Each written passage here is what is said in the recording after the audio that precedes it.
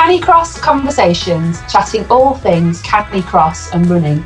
Join Canicross instructors, me, Michelle, and me, Louise, as we chat to guest experts about dogs and running, sometimes while out canicrossing. Welcome to episode 2 of Canicross Conversations. I'm Louise.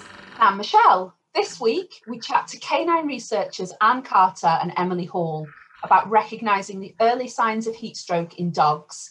Anne, like ourselves, is a keen canicrosser, and Emily is a small animal vet. Anne and Emily chat to us all about their research into dogs and heat. We learned absolutely loads, so we hope you do too. Welcome Anne and Emily to our chat today. I'm really looking forward to this because we're coming into that season of being the weather, not playing ball, or literally not playing ball, but I've got questions about that, obviously. Into our summer, I should say, shouldn't I? So anyway, but Anne and Emily, would you like to introduce yourselves, please? Yeah, so my name's Anne Carter. I've been a canicrosser for about the last 12 years now, and I bike jaw as well. But also I have been doing canine research for about 15 years now, and currently doing research on heat-related illness in dogs, and particularly canicross dogs. Fantastic. I'm Emily. I kind of am still a small animal vet, but I don't work in practice anymore. I've been teaching vet nurses for the past 6 years, and Anne dragged me into this research project, kicking and screaming. And I can't even run up a flight of stairs, let alone behind a dog for 5k. So I absolutely do not take part. And whilst I can lunge my cat, I don't think caticross is going to take off in the near future. I'm also part of the Hot Dogs team researching heat-related illness in dogs.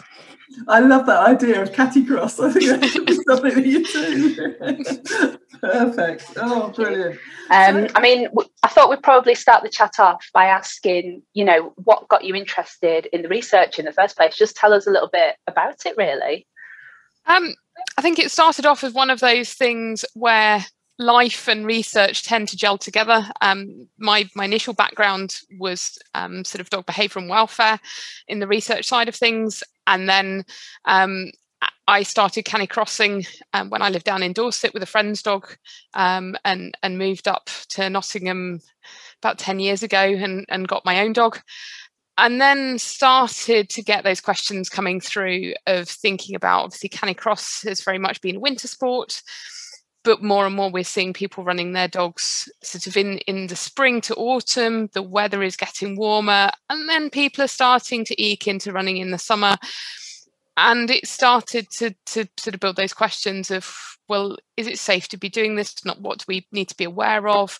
What are the risk factors for our dogs? And so the two started to overlap. And then I met Emily at work. So she started a couple of years after I did, and dragged her in, as she says.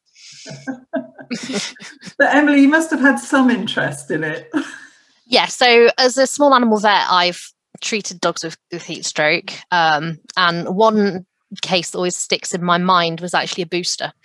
And it was a big, hulking 50-kilo dog de Bordeaux being dragged in for his booster in 35-degree heat, walking through central Leicester. And he arrived with a heck of a temperature. And I'm there going, this dog can't have his booster. He's got heat stroke. This is ridiculous. And having to cool him and manage him. And, the owner's absolute shock and horror that dogs can get heat stroke not in a car. So, yeah. And we laugh, but actually a lot of the population, their exposure to education about canine heat stroke is dogs die in hot cars. So they have that mantra drilled into them and they think, well, yes, it can get to 50 degrees in a car. So I can understand that my dog could overheat in 50 degrees. And they don't necessarily understand that you can also overheat just by exercising. And whilst as humans, we might think of, getting heat stroke as going out and running a marathon on a hot day. And people obviously do. And sadly, recently, hundreds of people died, didn't they, in an endurance event. Yeah. So it can affect people as well. But our dogs can be at risk at much lower temperatures doing much less intensity exercise. So yeah, when Anne then showed me a video of running behind a dog for 5k, I was absolutely horrified. Well, no, it looked brilliant fun, but no way I was doing that. But yeah, no, and then when she started discussing the fact that actually, we race them at Easter, and some Easters it's it's the high 20s, and yeah, we just didn't know when we started this research project kind of what the dangers really were. And it's actually really interesting because Anne, I was at Box End when it must have been September when they reduced it because it was really, really hot. It was not last year, the year before, wasn't it? Yeah. And we did a mile, and that was my first ever Canicross run, with a black Labrador. I don't know if that makes such a difference, but and yeah, I mean, we just did a mile, and then I was straight in the water with her afterwards. But yeah, I remember all that talk. But my next question, what are the early signs of heat stroke in a dog? I mean, I don't know. Traditionally, it's been really poorly defined, and traditionally we've always used the human definitions, and the human definitions are very much based on how you feel. Mm-hmm. So it's, I feel lightheaded, I feel dizzy, I feel thirsty, I feel sick. And, whilst we can pick up some cues from our dogs that they might be feeling that way, there's nothing you can really put your finger on. So we used the Vet Compass data, which is veterinary clinical records of dogs from all over the UK, and we established which signs appear to suggest you've just got mild early illness and which ones suggest you've got quite severe illness that could well be life-threatening. And yeah, the early signs are really subtle. It's changes in breathing, so panting heavily, not stopping panting when the exercise or the heat disappears. It's also lethargy, stiffness, reluctance to move, and also changes in the way your dog's moving. One of our friends, and actually veterinary professional and canicrosser, took her dog out for a run in February. And you think February, it's cold, that's fine. It was when it was pushing towards 20 in the evening, and she just took him for a fairly short walk, but she clocked that his running pattern had changed slightly, and he wasn't quite as coordinated as he normally is, and he was breathing very heavily, and she thought, do you know what? Bam, this is it. These are the early stages. So she pulled him up and cooled him down, and is very grateful that she did, because yes, the early signs are very subtle. And I know who that was actually now. Yeah. And I think it's really is about having that awareness of your dog. You can't overstress the knowing your dog, knowing what's normal for your dog, and then having that real of awareness. Even as Emily said, if you don't think, well, it's not that hot, but actually if your dog's changing in any way, that's a good marker to say, actually, no, I need to stop, I need to cool them, I need to slow down. It's really difficult, and I don't know, Michelle, if you have the same problem though, and yes, I do know my dog, I'm sure I do, but my dog pants a lot anyway. And half of that I think is excitement of going out. So it is I'm going to have to look at her in a different way, I think, to see that subtle change. I don't know, Michelle, if you have the same sort of things with I think the key for me is what Emily's just said about if they don't stop panting once you stop the exercise. I guess that's the trigger, isn't it, to think, right, there's something wrong here. So it's putting all the signs together, I think, and it's just learning to notice what's different, what's not normal, isn't it, I think. And I think that the key is, if you're in any doubt, stop. That's the main thing with it. I think sometimes there's a feeling of, oh, well, I've only got a little bit further to go, or, well, I was going to do a 5k loop, so it'll be all right. And actually it's that recognition of going, no, I don't need to do that distance today, I can cut it short, I can stop and walk. And I think sometimes dogs aren't necessarily very good at making that decision for us, and that's also quite important. I think we've had a lot of people saying, my dog's okay, they will carry on pulling. And actually, I think you get the different types of dogs. I mean, I have 4 dogs, and I have one who, once it gets to sort of over 10 degrees, he's not particularly fast. He'll very much self-regulate and he'll stop pulling, and I'm not too worried about him. My pointers, on the other hand, if I didn't regulate them, they would keep going. And they worry me a lot more, because they don't have so much of that off switch, and they're almost high risk, because I have to be the one to say, no, you're getting too hot, you need to stop. They would run till they collapsed if I let them. I have a dog like that as well. I think, you know, she would, well, in that she will run until I stop her. Yeah. She hasn't got that off switch, which is quite frightening sometimes. Yeah. No, I'm learning loads here already. It's how they respond to you stopping as well. You know, if you're looking at your dog and you're thinking, okay, that's panting, I know that's what they look like when they're panting normally. It is quite a different panting when they go into the kind of the cycle of trying to cool and trying to pant to cool. You know, their tongue gets a lot longer. People often talk about their tongue becoming like a spade shape at the bottom. And, you know, we've got some pictures of dogs and their tongue's virtually on the floor. And if you stop and that panting instantly, you know, the tongue shortens, kind of the effort reduces, their chest isn't blowing quite so much, the rate decreases, well then they're cooling down and they're coping and they're fine. It's when you stop and that doesn't happen and they just keep blowing, that's when you've got to go, okay, right, we need some water. Okay, I'm going to be looking at my dog in a very different way when I go out canicrossing again now, which is Michelle. Yeah, so I mean, it's fascinating chatting to you both. So in terms of cooling the dog down, I suppose it's finding some shade, stopping the exercise, finding them some water, and that'll be a quick recovery process for them, won't it? If we've caught it early. Yes. I mean, how bad can it get, I guess, is the next question. I mean, so stage 2, what we would call moderate, you can see seizures. And obviously the moment that happens, you're going to be distraught, because it's quite unpleasant watching a dog fit. It's unpleasant watching anybody fit. You will start to see their GI tract be affected. So a bit like I always have the image of Paula Radford at the side of the marathon. I'm sorry, but it's a perfect reminder, you know, diarrhea, vomiting, really drooling because they're feeling sick. So, you know, if your dog is sick whilst exercising, okay, they might have eaten something that you didn't realize before you set off. And you might know that your dog will chuck up quite frequently anyway. But to me, that's an early sign that things are starting to advance a little bit. And certainly if they're not responding to you cooling down and the clinical signs are carrying on and they're maybe starting to escalate.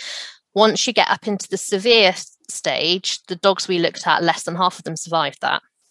So you've got blood in the vomit, blood in the diarrhea. You might see them start to develop bleeding under their skin. So if you've got a pale dog, you could see that anywhere on their body. If you've got a dark dog, gums, eyelids, prepuce, vulva, those sorts of places, the ventral belly quite frequently, the tongue, and then really losing consciousness, starting to behave really quite confused, staggering around like they're drunk, fitting that carries on, so they don't come out of the seizure, or they have a seizure, they go into another seizure and another seizure, and ultimately losing consciousness. And once they've lost consciousness, that is bad news. 90% of the dogs in our study that had lost consciousness died.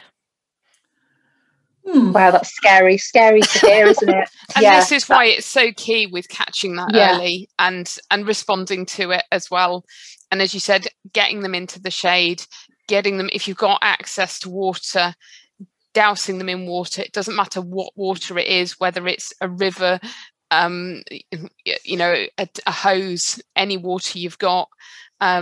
And just obviously making sure you keep their head out of the way if they're a bit wobbly so that they can breathe. But ultimately, we want to cool them down and we need to do it pretty quickly. There is suggestion out there that you shouldn't douse them in water because of the risk of going into cold shock. But ultimately, the important thing is to cool them down. And actually, dousing them in water is the most effective way to do that. So when I'm canicrossing in the winter and on really cold days when there's snow on the ground, Pickler will often go in the water, and sometimes because it's easy. I mean, I'm still attached as well, mostly, but I don't go in. I promise. But she goes in, and she seems quite happy to go in. So it's still for her, even in February. And as you said, well, that's when Hannah had the problem, wasn't it? So it's still her way of cooling down. Absolutely. Do they naturally? Is that a natural thing for her? She's like, water, I need to cool down, or is it? Yeah. You'll see the dogs, like you know, because one of the studies we did, we were taking temperatures on the finish line, and there'd be dogs that we could just about get their temperature before they literally dragged their owners into the nearest lake, puddle, paddling pool, whatever was available, because they very quickly realized that if I get in there, I'm going to cool down quite quickly. You know, and if you look at wild animals, you'll see wild animals doing the same thing. You'll see, you know, tigers, painted wolves, what have you, wading into the nearest body of water to cool down, because it's the most effective means. And again, it's that awareness of differences between dogs. So again, using mine as an example, I've got one who does not do water until the point that he needed hydrotherapy last year. He did not go in water. He didn't go near water. Water was evil. And then I've got another one who just bog wallows. And in the winter, it doesn't matter whether it's a puddle, whether it's mud, he's in it. And he runs quite warm. So actually for him, he knows it's an effective way to cool off. And even if it's 0 degrees, he will still find a bog to end up in. I'm wondering if, I'm just, you know, from all the things you're starting to say, and yes, I know Pickle Pants, but I'm just wondering if she runs quite warm, actually, just because she's always panting and she'll jump in the water. There is a lot of variability when we've looked at, so we had when we looked at dogs at Canicross races, and we looked at them as a baseline temperature pre-race, and then we looked at them post-race. And whereas with humans, you've got a sort of set temperature that you're looking at, for people, in dogs, it is a range. And so we've got the hotter dogs that we had that we knew run hot. They were almost in sort of a normal situation. You'd be thinking, oh, you need to be really careful with that dog. Whereas we knew that from the study that these dogs just ran hot. Likewise, we had some at the bottom end of the scale that would be there in 2 coats and be really cold. So we do see that variability. And again, it's useful to know what your dog's normal body temperature is, so you've got an idea of what you're looking at, and then what hot is as well.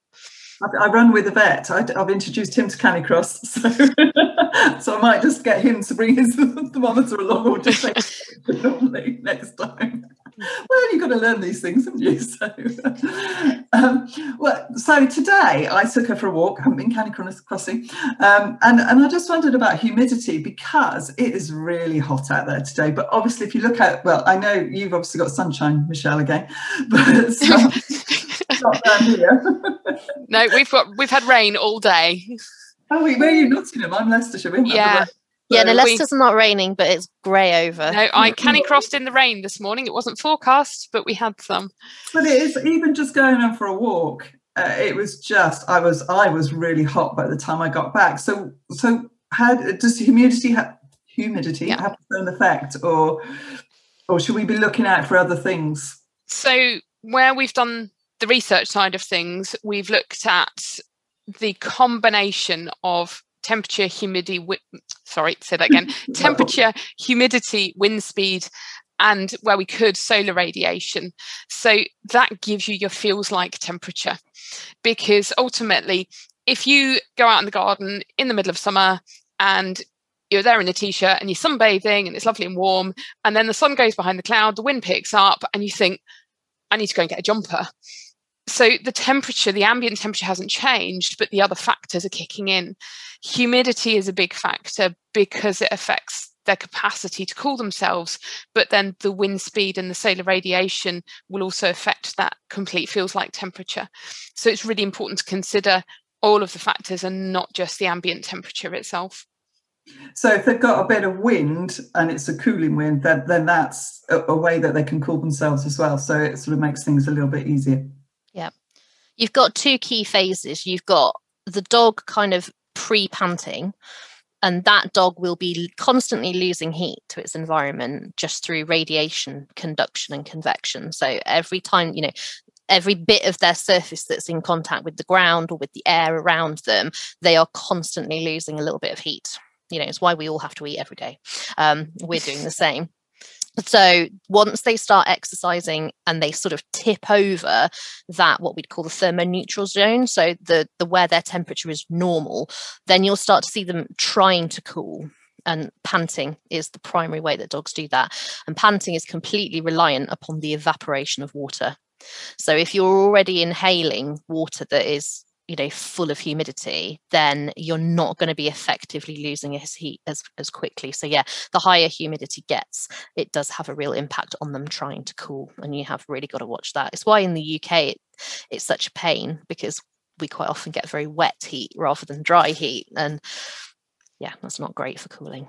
No, and and as you say, if people see it's raining out there, they probably think, oh, it's all right, I'll go out for a canicross. The rain isn't quite so bad because you get that cooling component to it. It's the sort of pre and post. So I said I ran this morning, and at the point it was raining, it was lovely. Yeah. The minute it stops raining, you can feel that humidity start to rise. Albeit I was running at 6 o'clock this morning as well, so it was cooler. But yes, humidity is a big one to watch out for. Are there certain breeds of dogs that are predisposed to feeling the heat more, or is it just very individual?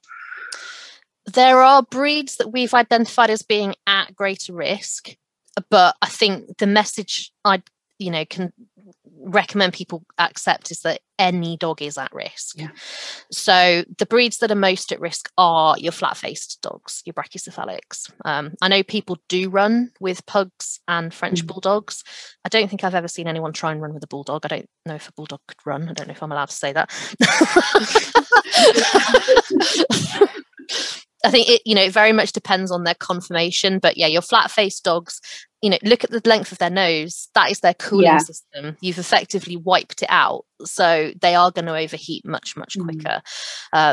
Some of the other breeds that we found that were at higher risk surprised us a little bit. So, golden retrievers, Springer Spaniels, greyhounds. You kind of think the greyhound is perfectly adapted for cooling. So what's going on there? And there are deeper factors involved. So our suspicion is that the golden retriever Springer Spaniel element is that I must please you, and I must be with you, and I must do everything you ask of me, and I won't stop until I literally collapse and die. Whereas the greyhound, we suspect most of the greyhounds that had heat stroke were old.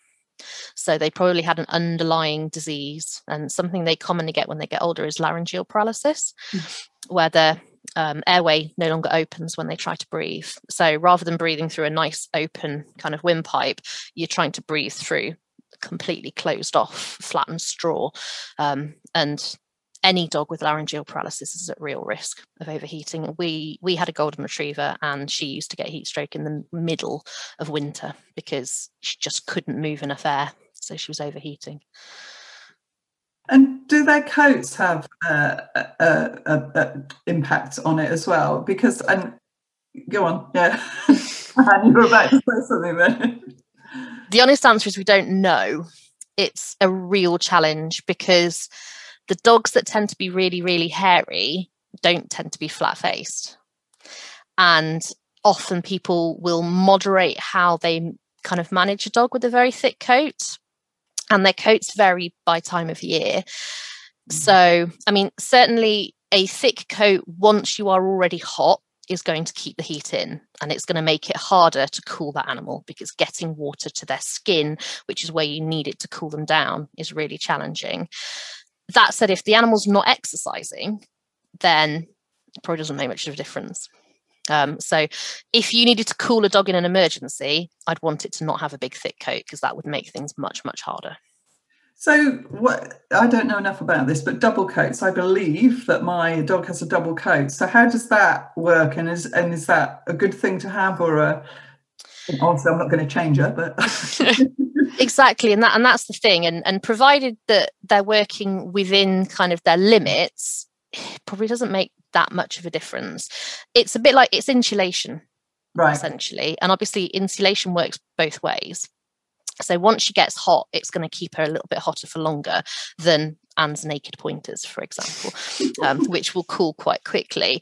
If she's just sunbathing in the garden, actually your dog might be better than Anne's dog, because that coat will also be reflecting the sun's rays.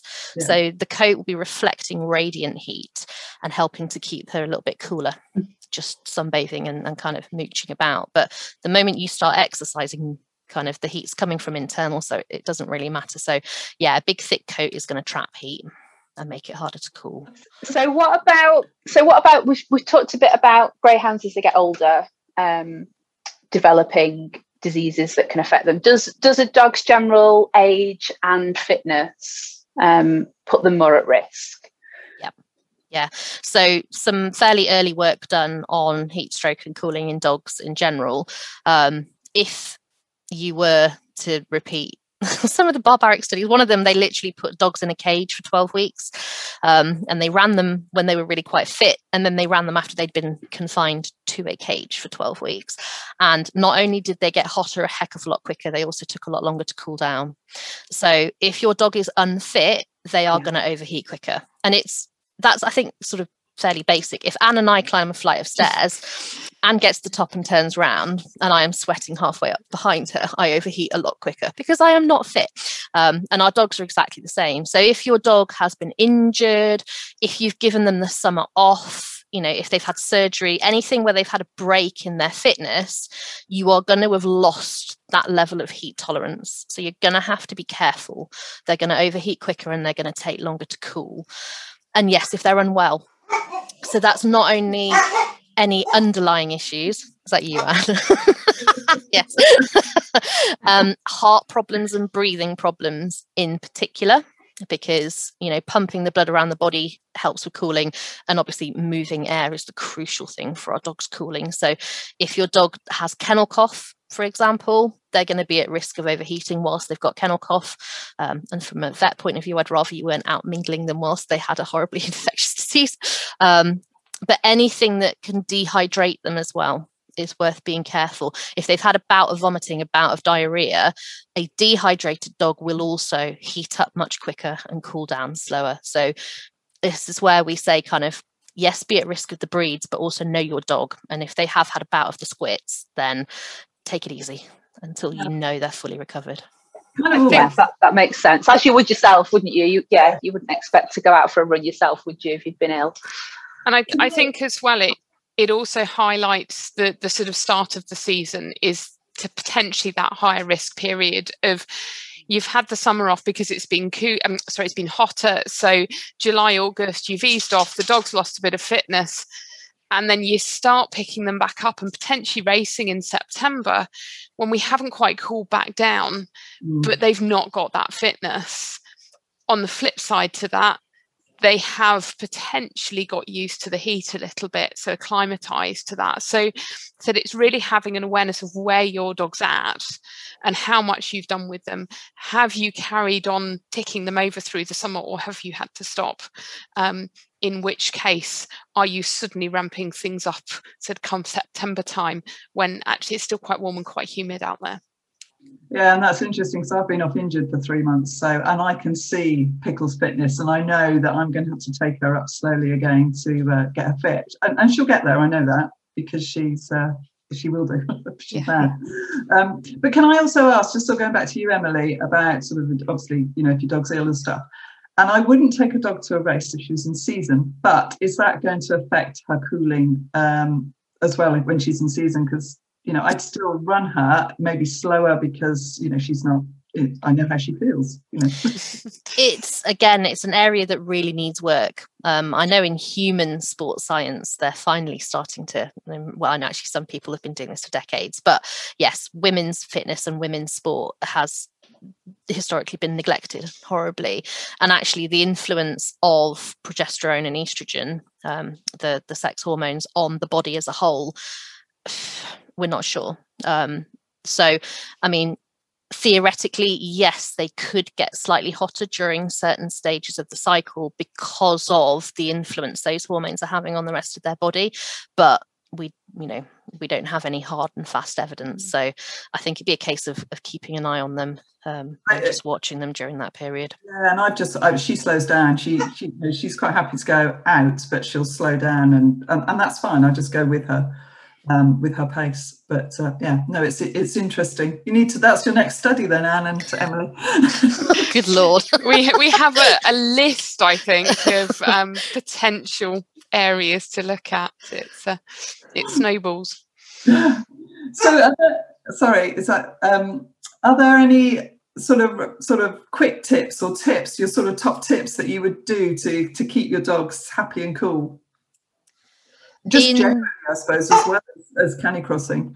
In general, so not exercising, it's knowing what they like, because I think we've all known a black Labrador that loves nothing more than collapsing in the sun and lying there for 8 hours, and you're thinking, what are you doing?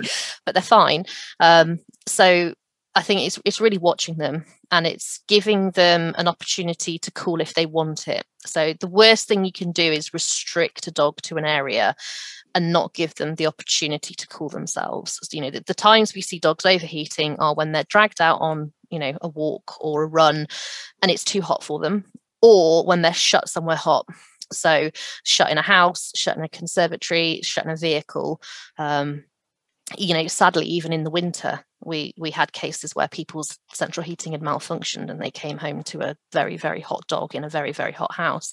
So giving them places they can cool down, making sure they're out of the sun, water, if they'll tolerate it. So paddling pools are great. Wet towels are fine if, you know, at rest. Some dogs will quite like having a cooling coat put on if they're at rest, crucially. It is quite refreshing whilst they're still cool and wet, but beware, when Anne and I looked at those in her back garden, within 15 minutes, they'd started to dry out. So if you are going to put something like a cooling jacket or a wet towel on your dog, you need to be constantly topping it up with water, because as soon as it's dried out, they're then just wearing a blanket, which is probably not going to help. The wet towels are quite good if you can put them on the ground so they can lie on them, and they've got that choice then of to whether they want to use them or not. Yeah. And I think also the kind of caveat to some of this and what Emily's been saying about allowing them to have that choice, older dogs that are starting to have a bit of cognitive decline may not be aware that they're getting too hot. So again, they're the runs really to watch, is older and younger dogs overdoing it and just running around like idiots. Older dogs almost forgetting that they're getting too hot and getting out of the heat. So making sure that you're keeping a really close eye on them. They're more likely to be dehydrated as well, same as people. And if they're dehydrated and confused, that's when, you're really going to get into trouble. Yeah, it all kind of makes perfect sense, isn't it? And you do wonder why some people take the dogs for a walk or go for a run with their dogs, and in the heat. But I think sometimes it's that feeling of, I mustn't exercise them when it's really hot, so I'll go out early or later when it's cooled off. But because it's cooler, it doesn't necessarily mean it's cool enough. And I think that's the key, is not thinking, well, it was 30 degrees and it's now only 25, so I'm okay. It's thinking, well, what's the actual temperature now, and what's the implications of that, and where am I taking them? Yeah. You know, walking down the pavement in 25 degrees is going to be hot all round, and obviously a risk of burning paws as well, which is not good. Trees, yes, the way forward. Lots of woodland and undergrowth, and and you know, it's the same in cities. They've shown if you plant trees in a city, you bring the whole temperature down. So if you have got areas that are wooded and covered and in shade, then that's how my parents walk their dog all year round, is they take him to a forest for a walk. And outside the forest you're looking at 35 degrees, and then under the canopy it's lovely. So it's finding ways to keep them going in a safe environment, crucially. That's what you were doing yesterday, wasn't it, Michelle? It was. I was in the sunshine on a little Canicross run in the woods. It was nice. It was lovely and cool, actually. And we had the water to dip in and out of as well every time she wanted to just cool her paws off. Again, that's really key, is if you can run somewhere or walk somewhere where you've got access to water, again, you can give them that opportunity. If they'll take it, both in terms of cooling off, but also rehydrating, can be really crucial. No, that's fantastic. Is there anything else that sort of specifically for Canicross that we should be, that we haven't covered, that you think we should be thinking about? I think one of the key things for me is always, if you're in any doubt, if you're questioning whether it's too hot, it probably is. You know, it's always better to be overcautious and either go for a run on your own or not run at all, than the age-old, well, it was a bit warm, but. And I think if you're at that point of going, it's a bit warm, then you probably shouldn't have gone. So we don't have that definitive, if the temperature, humidity is X, then it's too hot. There's too many factors within that. But at the same time, and said it's really giving some thought to where you're at in your Canicross journey, whether that's time of year, time of day, your dog themselves, their fitness, their health, their hydration, and I think also not being influenced too much by other people and what they're doing. Again, there are some people who will run their dogs in temperatures that personally I wouldn't, and there are people with temperatures cut-offs well below what I run my dogs in, because they've got different types of dogs, different breeds. So I think thinking about you and your situation is really key. No, that's good. Michelle, have you got anything else you want to? No, that's all been absolutely fascinating. Thank you, ladies. I've learned a lot. Yeah. And yeah, it does just show you just need to pay a lot of attention to your dog and know what's normal for it, and pick up on those little signs, because they can be so subtle. Fascinating. Thank you. I'd add that as a final thought. If you're running someone else's dog and you don't know that dog as well, again, quite a few of the cases we saw, dogs had been exercised by a dog walker. So, this is someone who is not familiar with the animal. Could you pick up on the subtle clues if you were running with somebody else's animal, and, could you keep them safe? Yes, and that thought. Yeah. And I think one of the things that we haven't mentioned in terms of cooling them down that can be really useful is your aircon in your car.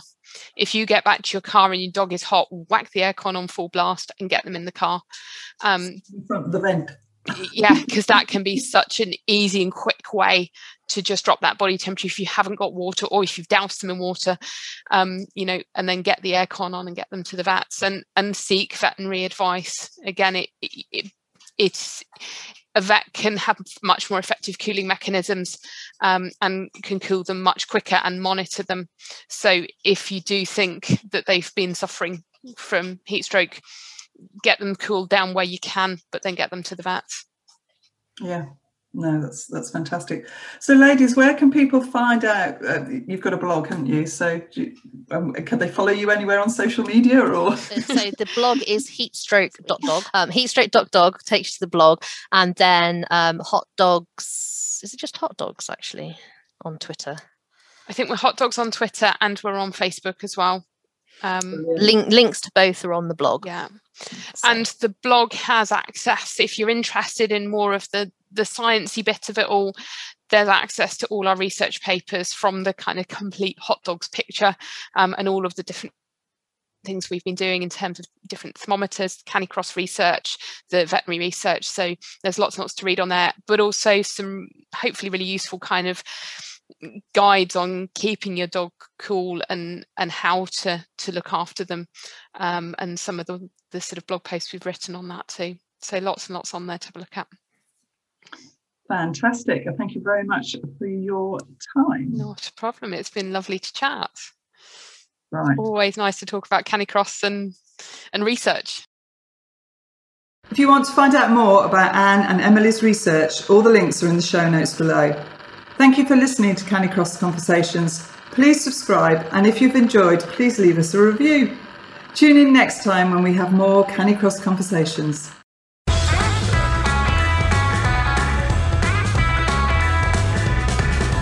Thank you for listening to Canicross Conversations.